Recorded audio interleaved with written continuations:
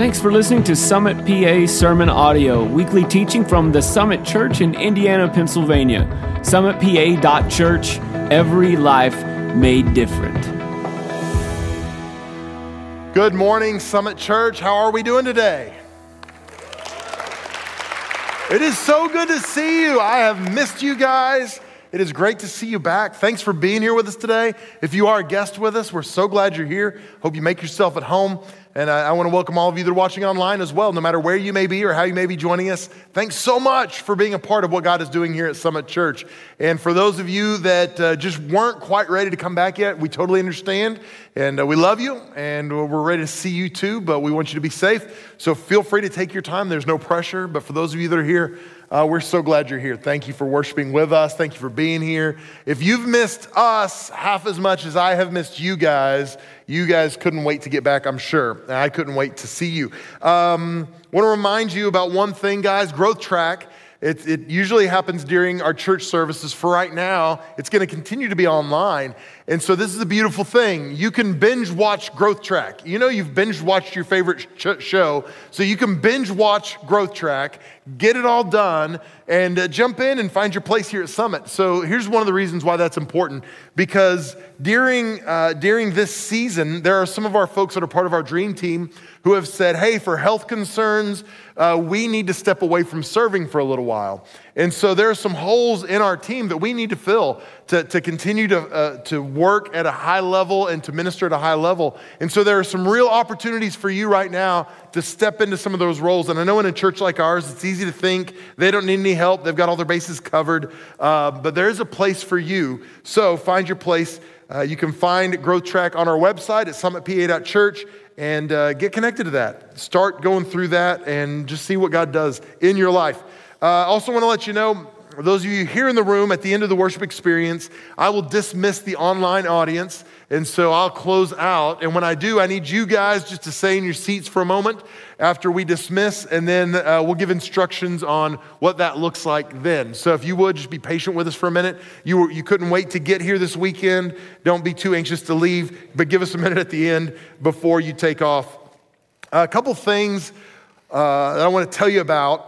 One is this last Thursday night, we had our Blairsville town hall meeting. And what I realized in hindsight is that was terribly confusing because some people thought we were actually going to be at the town hall in Blairsville. And we were not. We were here. But what we did is we just walked through our vision for Blairsville, what God has done, steps, what our budget is, what the finances look like. We talked about the timelines. We showed floor plans, all that stuff. And so even if you're not interested in being a part of that, I would encourage you to watch it because it's going to help you understand where we are as a church better and what we have planned for the future. Because we feel like this is the beginning of something for us, and we feel like we will be looking at other places that we're going to end up going at some point. And so maybe some of you are driving from some different areas that you might be a part of something like this for us someday down the road. But I would love for you to go back and watch that. For those of you that are watching online right now, our hosts, I believe, are going to put a link in the comments section for you to watch if you'd like to watch that later. And we'll be posting it on social media. But really exciting night. Lots of, there were some tears. There was some just laughter. And so I'm excited about what's coming up with Blairsville.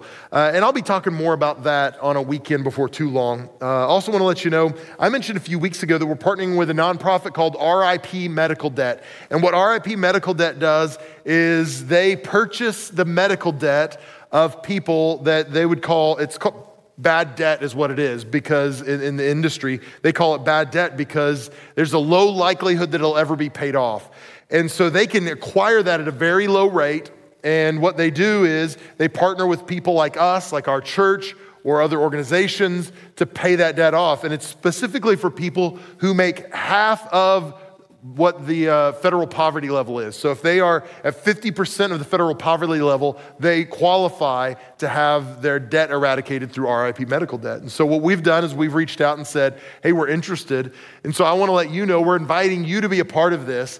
But over the next few weeks, we as a church are going to pay off almost $1.2 million worth of medical debt for people all over southwestern Pennsylvania. So literally, it'll be Clearfield and Jefferson and counties all the way down to the state line, all the way west. The only counties that are left out are Allegheny and Butler County, and that's just because somebody else had claimed those. We've got 14 counties that we're gonna be helping eradicate medical debt for people that are high risk and high need, because some of these folks have probably been laid off, their unemployment's run out, their stimulus bill or check has been spent, and so they're stuck, and they're in a place they may never pay off their debt, and we have an opportunity to come alongside them. Now, the reason this is important is you might be going, I don't have $1.2 million.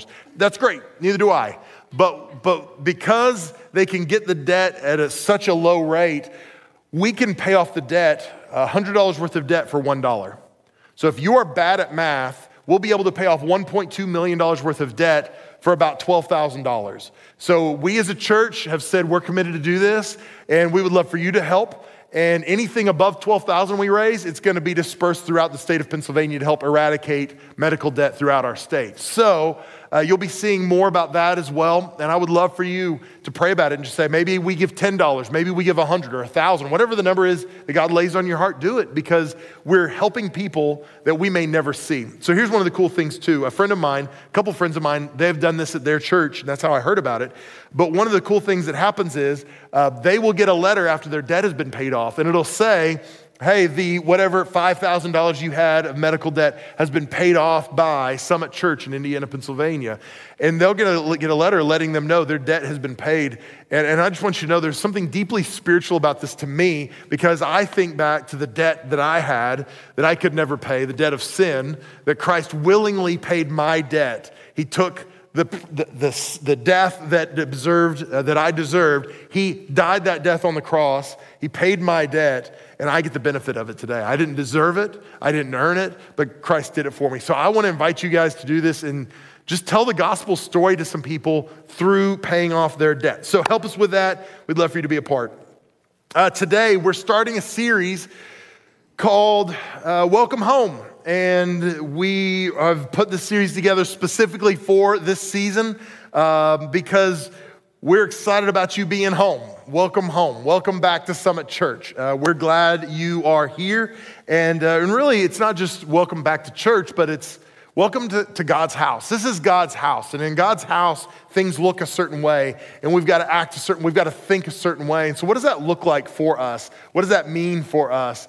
And so that's what we'll be talking about over the next few weeks. The kind of grid work for this series is laid in Genesis chapter 28. There's a guy named Jacob. He was a shyster. He was a swindler. He was a con man. He ripped his brother off, and his brother wanted to kill him. He tricked his dad, and he was on the run. He left home, and he was in the middle of the wilderness. He was in the desert one night. He took a rock, he lays it down, he lays his head on the rock, he goes to sleep, and that night he has this crazy dream. And in the dream, he can see this ladder that's stretching to heaven, and he sees the angels coming and going up and down this ladder, and on top of the ladder, above the ladder, he sees the Lord. And the Lord says this in Genesis 28:13. He says to Jacob, I am the Lord, the God of Abraham, your father, and the God of Isaac. The land on which you lie I will give to you and to your offspring. Your offspring shall be like the dust of the earth, and you shall spread abroad to the west, to the east, to the north, to the south. And in you and your offspring shall all the families of the earth be blessed. So he reaffirms the covenant that he made with Abraham and his grandfather. He says, I'm reaffirming this covenant with you. This is not just Abraham's covenant, it's yours as well. So he reaffirms this to him. And then he goes on to say, behold, I am with you, and I will keep you wherever you go, and will bring you back to this land, for I will not leave you until I have done what I have promised you. Now remember, Jacob was not a good guy. He wasn't even a moral guy. He wasn't walking with the Lord at this time, but God reveals himself to Jacob, and Jacob wakes up in verse 16. He awoke from his sleep and said, surely the Lord is in this place, and I did not know it.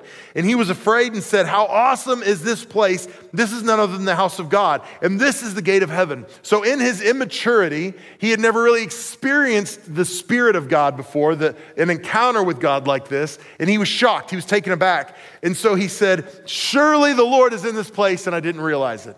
Have you ever had a moment like that before where maybe you went through something and in hindsight you could see that God was with you, but in the moment it didn't feel like God was with you at all? You felt like you were all alone. You felt like God had abandoned you and forgotten you. But then on the other side of it, you go, oh, yeah, God was with me that whole time. I have. I've experienced that a number of times. Maybe you've experienced that through quarantine or through a layoff or maybe a lost job or lost income. And you feel like, God, where are you? But I feel like for those of us that are believers, there's a season where we're going to look back and go, man, he was with me the whole time. But for Jacob, someone who wasn't walking with God, he had never really experienced that. So in his immaturity, he said, man, I've experienced God here. This must be where God lives because I've never experienced him before. But this is the house of God. And it's interesting because as you mature in your faith, you understand we can meet God anywhere. But I believe that God meets with us in certain places and times and seasons when we're more receptive to that, when we're more aware of that. And I think sometimes coming into a church like this, we're more aware of it. Not that God is more real here than he is at your home or in your bedroom or wherever it might be, but we're just more receptive. That's why this morning, could you feel the presence of God during worship this morning? Like you could feel like, man, God is here today. And I think part of it is just we're receptive. We're excited about being together and worshiping together. Even in the first worship experience this morning, man, it was electric in this place and people worshiping. Even though we've got a lot fewer people than we normally have in these services, people were expecting.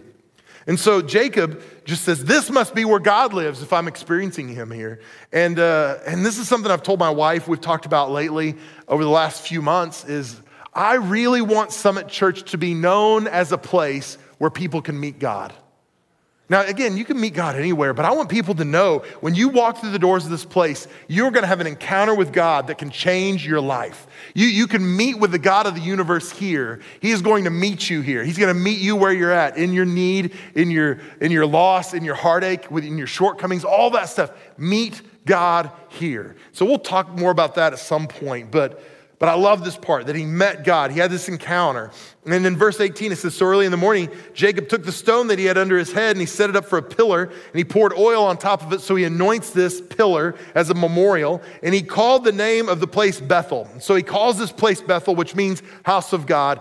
Now, the word Bethel is a Hebrew word. We have anglicized it, made it an English word. But what we've done is we take this compound word, El means God, and the first part of that word, the Hebrew, is bayit. And bayit means, it means home or house, dwelling place, building. And really, when you get down to it, it can be any building for that matter. Because what we see in the Hebrew and what we see in the Greek are similar for the words for home and house. What happens in a building defines the building. So a tent could be a house or a home, but it has nothing to do with the structure. It has everything to do with what happens inside. So what happens in a building defines the building. How do you know a funeral home is a funeral home? Anybody, you can shout it out. You have funerals there, that's right. Right? They've got caskets. There may be a dead body in there somewhere, right? So that's how you know that's a funeral home. How do you know a coffee shop is a coffee shop? They got coffee. They're serving coffee. And how do you know commonplace is commonplace? Because all of our staff is working there every day. If you ever are looking for our staff, stop by Commonplace. You'll probably find them there. Right? Because they have coffee there. Let's take it to the other end of the spectrum. Why do they call a crack house a crack house? I'm assuming that's where you buy crack. I've never bought crack myself. I don't know if they've got some sort of like punch card where like the sixth one's free, like a sub sandwich at Subway or something. Like, excuse me, they forgot to punch my card last time. Can you double it? No, you won't? Okay, no problem. So I don't know what that looks like, but I do know when they call it a crack house, it's probably because that's where you buy crack, right? There's probably some bad things happening in the house. We bought a couple of buildings in Blairsville that we're going to turn into churches. One of those buildings is a bank. If you go in that building, it still looks like a bank. It smells like a bank. When we have worship in the auditorium, it's going to be really cool. There's a gigantic vault that's going to be in our auditorium during worship. And we're not going to make it weird. It's like, bring your money into the vault and you're just bringing your offering. We're not going to do that. But it looks like a bank. But do you know what? It doesn't make any difference what it looks like. What matters is what's going to happen there. And what matters is that there are going to be people who are far from God who come to know Jesus in that place. There are going to be people who maybe drive by now and they go, oh yeah, that used to be a bank. But someday people are going to drive by there and go, hey, that's where I met Jesus. Hey, that's where my life was changed. Hey, that building right there, that's where my marriage was reconciled. That's where my kids came to know Christ. That's where everything changed for me. Because it doesn't matter what the building is, it matters what happens inside it. What happens in a building defines a building. And we see this in our world, but we see this is true in our lives as well. And so what happens in this building is family comes together. In the house of God, family comes together. Now, there's two kinds of family. There's family of birth and family of choice. Family of birth is defined by blood and name. So next week, my girls and I, we're going to go to Davis, Oklahoma to go to the Massengale family reunion. And I haven't been to the Massengale family reunion in years because we've been living here in Pennsylvania. And we're going to head down there and we're going to spend time with all these people who are, some of them are very different than us. They think different than us. They look different than us. They're just different. Now, you might look at me and judge me a little bit, but let's be honest. Don't all of us have some weirdos in our families? Honestly. And I've said to you before, if you don't have any weirdos in your family, it means you're the weirdo in your family. We all do. We all have people that we go, if I wasn't related to this person, I don't know if we'd spend time together, right? So we're going to go and we're going to hang out and we're going to see, 100, 150 people, and we're going to be hanging out for a few days, and people from all over the country, people that are all different political backgrounds and persuasions and convictions, people have different faiths, people that have different ideas, all this different, we're going to come together, and what's bringing us together is we share blood, that we all have a common lineage. It all comes back to Melvin and Alice Massengale, my grandparents. That we're all related to them, and that's what brings us together. So family of birth is blood and name. And again, you don't get any choice on this. They're the family you're stuck with, for good or for bad. Then you got family of choice, and family of choice is united by shared affections and shared experiences. So your family of birth is the people you go to family reunions with. Family of choice, this is going to be something more akin to, does anybody remember, do you guys remember football in the United States? They used to have professional football. Okay, yeah. So downtown Pittsburgh, Heinz Field, they've got a field where they used to play a team called the Steelers. Some of you remember. So you go watch the Steelers play, and some people would get there hours before the game and tailgate outside, right? And they'd get out there and they'd be cooking brats and hamburgers and hot dogs and steaks and all kinds of different stuff. And they might have an adult beverage or two. Most people don't, but a few do.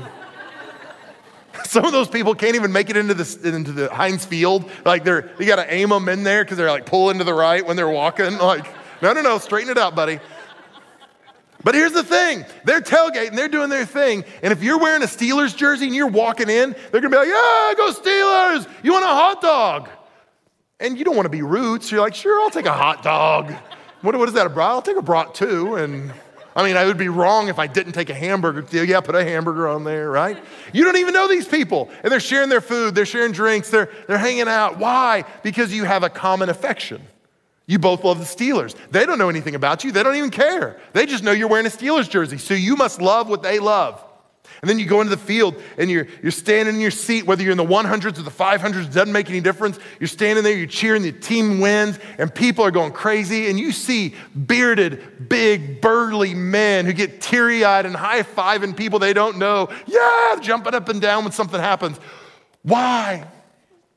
Because they're sharing this experience. They're sharing something they love, and it's bringing them together. They could have watched the game from their house, but they would have missed the experience, right? And so what's happening is they're brought together by this shared experience, by this shared affection. This is family of choice, and both of these things are important in the house of God. In the book of Ephesians, Paul is writing to the church at Ephesus. They're struggling because they've got a group of Jewish people who they were raised in the Jewish culture with Jewish customs and all the things that come along with that. And they're converts to Jesus. They believe he's the Messiah. And then there's a group of people that are Gentiles. They don't have all the baggage of Judaism, and they've come to faith in Christ. And so there's this conflict in the church over how they should worship.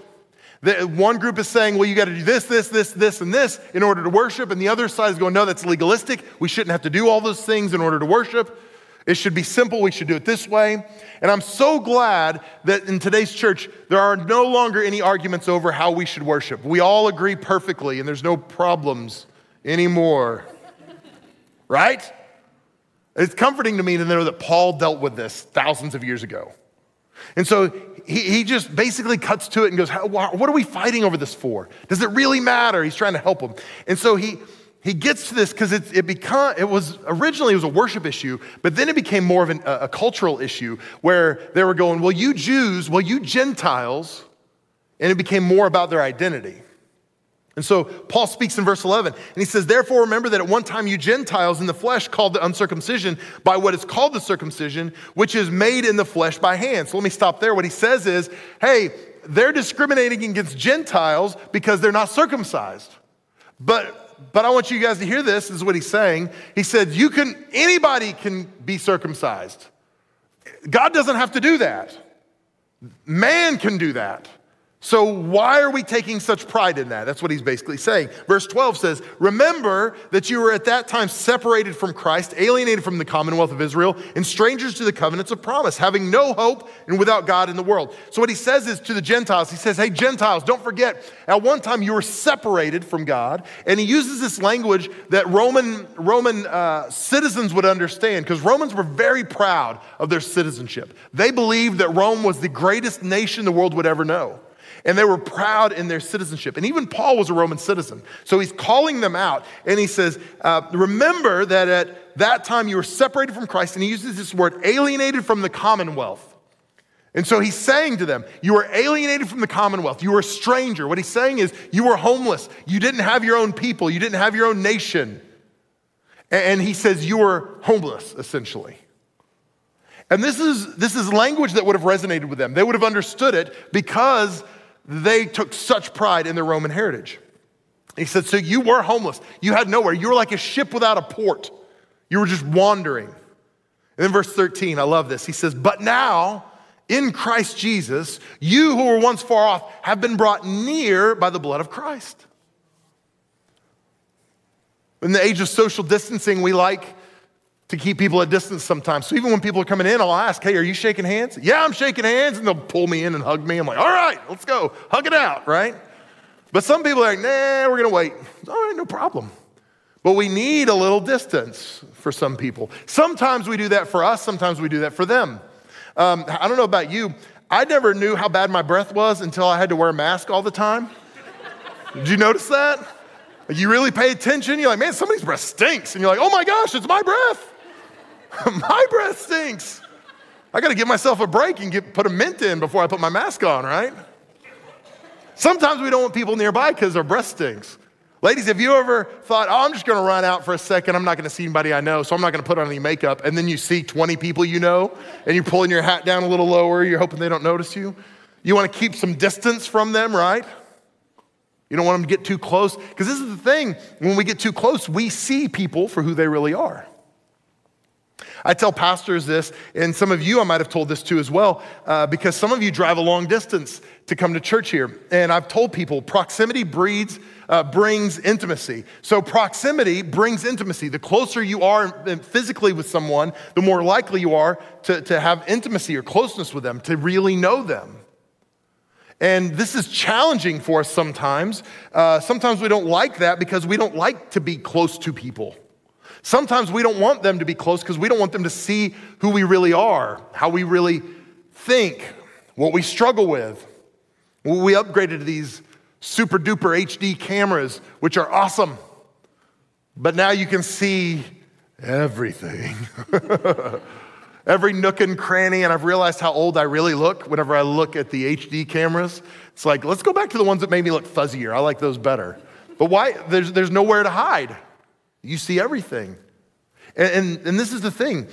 We are uncomfortable with that because proximity brings intimacy, because proximity requires vulnerability. In order to be close with people, we've got to be real with them. We've got to be vulnerable with them. We've got to be willing for them to see how we really are and what our faults are and what our shortcomings are. And sometimes we don't want to do that. And as a result, we keep people at a distance. But what we see here is so beautiful. Paul says to the Ephesian church, but now in Christ Jesus, you who were once far off, you who were once alienated, you who were once homeless, have been brought near by the blood of Christ. With my girls, they're 14 and 17, soon to be 15 and 18. I mean, they're women at this point. And it's funny how often we'll talk and we'll have a conversation about something, and maybe I'm encouraging them, or maybe I'm correcting them, or whatever it is. And if they're maybe having a bad day, hard time, whatever it is, I can have a conversation. If we're sitting in our living room, we've got this sectional where I have my seat. You know, you've got your seat, and I've got my seat. And if they're sitting in different parts of the room, we can have a conversation. And a lot of times at the end of the conversation, if it's this kind of conversation, I'll go, come here. And they'll come over. Just the other night, I had a conversation with Abby, and I said, come here after the end of the conversation. And she knew what I wanted, but she still sat like a seat away from me, like a little bit of distance. No, scooch over here. She scooted right next to me. She just put her head right here, and I just hold her close. She could feel my face on her head. I just said, I love you so much. I'm crazy about you. I'm proud of you. I'm so glad you're my daughter. And that's something I could have told her from across the room. She could have sat in that other seat and I could have said, baby, I'm crazy about you. I love you. I'm so glad you're my daughter. But it was different bringing her near. It communicated something different having her right there. Sometimes I'll make them sit in my lap and they're like, Dad, come on. I'll get them in my lap and hold them close. But that closeness communicates something different. And what we see here is Jesus Christ says, no, I want to bring you near through my blood. My blood is what pays the price to bring you who were once far off, you who were once alienated, you who were once strangers, close. Christ doesn't care what you look like without makeup on. Christ doesn't care how bad your breath is, metaphorically speaking. He is bringing you near because he loves you anyway. I love that. Ephesians 2:14 says, for he himself is our peace, who has made both of us one, so both groups, Jew and Gentile, one, and has broken down in the flesh the dividing wall of hostility. We'll circle back to that idea in just a moment. By abolishing, so he breaks down the dividing wall of hostility, by abolishing the law of commandments expressed in the ordinances, that he might create in himself one new man in place of two, so making peace. So it doesn't say that he abolishes the law, but it says that he abolishes the law that's fulfilled in the ordinances. So what it means is, Paul's speaking to the church, and there's a group, the Jews, who say, we're made righteous through these acts, these ordinances that we fulfill. And so there's moral law, and then there is ceremonial law. And so they would perform different things that would make them righteous through ceremonial law. And what Paul is saying is, hey, Jesus came to abolish that. All those rules and regulations that you think make you righteous now are just superfluous. They've been done away with. So now the Jew and Gentile are on equal footing. The Jews were saying, you need to do this, and this in order to be acceptable to God. And what Paul is saying is, no, because of what Jesus did, the price he paid, the blood that he shed on the cross, now both Jew and Gentile are on equal footing. There's nothing we do to make ourselves righteous. So now he's saying, because of what Jesus did, you are one. There is no difference between you because of the rituals that you perform and the things you do. He goes on to say in verse 16, and might reconcile us both to God in one body through the cross. So he says the one, Jesus, is the one who reconciles us to God, thereby killing the hostility. So what he says is there shouldn't be, the blood of Jesus should kill hostility in the family of God. In the family of God, there shouldn't be hostility between the people. There shouldn't be backbiting. There shouldn't be gossip. There shouldn't be subversive conversations. It should be love between the body of Christ. Because this is what I'll tell you, the family reunion I'm going to, there's a whole bunch of people who think differently than I do. But do you know what we do? We love each other anyway. Let me make this even simpler. I got 4 people that live in my house. Very rarely do we agree on anything. What are we doing for dinner? I want. There's usually 4 answers when it comes to that. If 4 people who all love Jesus can't agree on dinner, are we going to get 1,500 people who come to church here to agree about anything? No. Do you know what we don't do, though? We don't go, I don't even know if you can be my daughter if you don't want to eat where I want to eat. I'm not even sure I can live in the same house as you. No. What we do is we go, all right, I'm still going to love you because I'm committed to you because you're my daughter. I'm still going to love you because you're my wife. But what we do so many times is we go, well, I can't go to a church with somebody who thinks that way. What do? We abandon our family because we get mad about something that we shouldn't have even been mad about. Christ kills the hostility. That's what he wants to do in us. In Galatians chapter 3, Paul's addressing this with the Galatian church, and he says it this way. He says, there's neither Greek nor Jew, there's neither male nor female, there's neither slave nor free, for all are one in Christ Jesus. And so what he does, he says this to us. He says, whatever way you've been identifying yourself before is wrong. So you might be a little offended by this, but I'm just going to say it this way. If he was talking to me today, he would say to me, Mel, I want you to understand there's neither American nor immigrant, there's neither black nor white, there's neither Democrat nor Republican, there's neither male nor female. Any way we identify ourselves that is supreme than our identity in Christ Jesus is wrong, and it will get us into trouble. And so what Paul is telling the Galatian church and what he's trying to help the Ephesian church understand is we identify ourselves first and foremost, primarily as a child of God. That is my first identity more than anything else. And if I will understand that my identity is primarily in Christ Jesus, then everything else is secondary. And it makes it so much easier for me to love people who are different than me, because I say it doesn't matter if you voted for the other person. It doesn't matter if you're a different gender or ethnicity or come from a different social class, because in Christ Jesus, he has destroyed the wall of hostility through the cross, and through his blood, we are one. But yet we don't like that. We struggle with that. See, when we talk about killing the hostility, we're not just killing the hostility between Jew and Gentile. I think Christ wanted to kill the hostility between Democrats and Republicans, between black and white, between male and female. He wants to kill hostility between people who like traditional music in church and non-traditional music in church. He wants to kill the hostility between Methodist and Presbyterian and Baptist and Lutheran and non-denominational. Because at the end of the day, I've got bad news for you. If you're coming here because you think we're going to sit in a good section of heaven, they don't have it broken down by sections. There's not a Baptist section in the back and a Presbyterian. There is one bride of Christ. There aren't many brides of Christ. So what we have to understand is we are one, so we should love each other that way. In this body, we are one, and we're going to love each other that way. We're not always going to agree. Like I said, I don't even agree with my family all the time. That doesn't mean I stop loving them. It doesn't mean I'm not committed to them. It means we're going to love each other in spite of our differences. And that's what Paul's encouraging in the Ephesian church, because it's not just something we consume. It's not just a restaurant where we get bad service and we leave. This is our family. These are people we're committed to, that we're going to walk through life together with. Verse 17, it says, and he, talking about Jesus, came and preached peace to you who were far off and peace to those who are near. So he preached the same thing to Jews and Gentiles. Peace. For through him, we both have access in one spirit to the Father. Now listen to verse 19. So then, you are no longer strangers and aliens. He says you were once strangers and aliens, but he says now, because of Jesus, you are no longer strangers and aliens, but you are fellow citizens with saints and members of the household of God. Spiritually, we were once homeless. We had no place to belong, no place to find rest, no place to find comfort, no place to be accepted. And he says in Christ Jesus, now we have a home. We have a place where we can be accepted and loved and cared for and supported. See, I said earlier, families are diverse. I told you what brings us together. Our shared experiences, shared affections, blood and name. We come in here together. We worship together. We have the shared experience together where we feel God moving in our lives. We see God working in our lives. We have this shared affection where if you're here, there's a pretty good chance there's a desire in your heart to pursue God. So we have this shared affection, shared experiences. We have a shared name.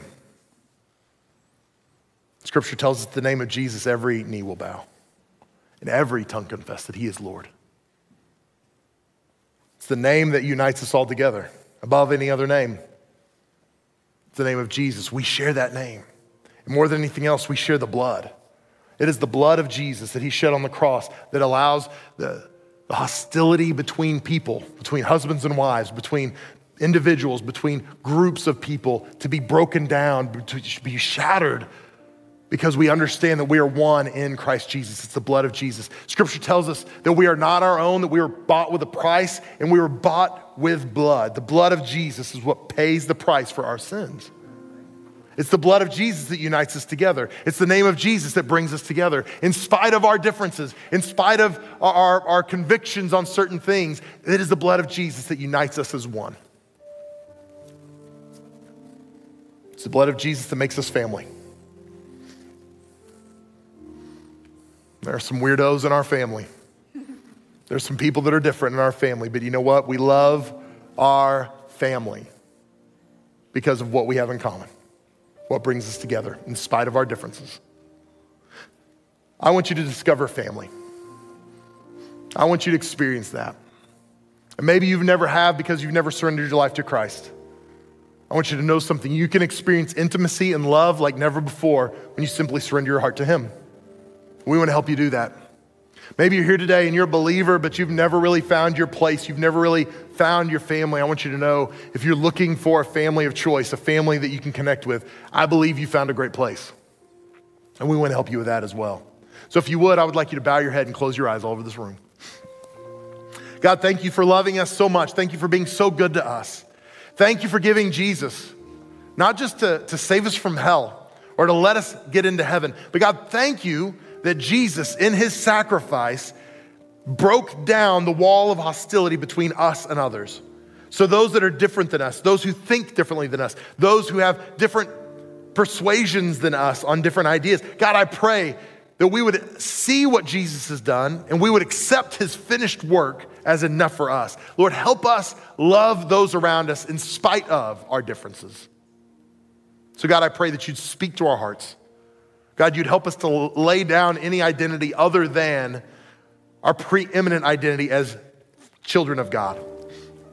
God, I pray for those that are here that have never surrendered their lives to you. Let today be the day they would experience you. They would see your goodness and your mercy and your love. And Lord, I pray those that were once far off through the blood of Christ will be brought near. Let them experience the intimacy of knowing you. God, I thank you that you're not a far off God. You are an intimate, close God. Help us to experience that today. Lord, those that are maybe nervous about surrendering their life to you, let them see how good it is, how beautiful you are. So God, have your way. Lord, minister in those that feel isolated and lonely. They feel like that one who has no family. God, I pray that they would find family here in this house, in your home. So God, I pray, minister in us today. Now with your head bowed and your eyes closed, if you're here today and you'd say to me, Mel, I need to know closeness with God. I need to know what it's like to be accepted and adopted into the family of God. And I want to make Jesus Lord of my life today. I just want to surrender everything to Him. I'm not going to embarrass you or make you come forward. I just want to pray with you where you're at. So if you're here and you'd say, Mel, that's me, pray for me. I want to be included in that prayer. Would you be bold enough just to slip your hand up real high where I could see it? And you can put it right back down. If you'd say to me, Mel, pray for me today. I want to make Jesus Lord of my life. I want to accept Him. All right. If you're watching online, you'd say to me today, Mel, today's my day. I want to make Jesus Lord. Our hosts are watching with you right now. They're going to tell you what you need to do and what steps you need to take. I would love for you to do that. And so I'm going to pray a prayer. I'm going to ask everyone in this room and I'm going to ask everyone online to pray this prayer with me and repeat this with me out loud. Everybody in the room. Heavenly Father, thank you for loving me and thank you for giving your Son, Jesus, to pay the price for my sins on the cross. From this day forward, I am part of your family. Thank you for accepting me and loving me. In Jesus' name, amen. Come on, can we give God a round of applause today? I want you to know if you prayed that prayer with us today and you meant it, whether you raised your hand or not, you're a new creation. The old is gone and the new has come. So if you're watching online or here in the room, either one, you can simply text the word different to the number 94,000, 94000, and we're going to respond back to you, and we're going to help you take the next step in your faith journey. If you're watching online from somewhere throughout the United States or even the world, we're going to help you find a life-giving church in your area to connect with. If you're here in the room and you'd rather not text that, you can feel free to take the card out of the seat back in front of you that says salvation, fill that out, and drop it off at one of the tables as you're leaving today outside the main doors or outside these doors. They're going to give you a gift, and it's a Bible, and they're going to help you take the next step. So thank you so much for worshiping with us today. Guys, I'm so glad to see you here in person. I can't wait to see what God's going to do in this new season. So thank you for worshiping with us today. Guys, I love you more than you know. I'm so glad I get to be your pastor. God bless you. Have a wonderful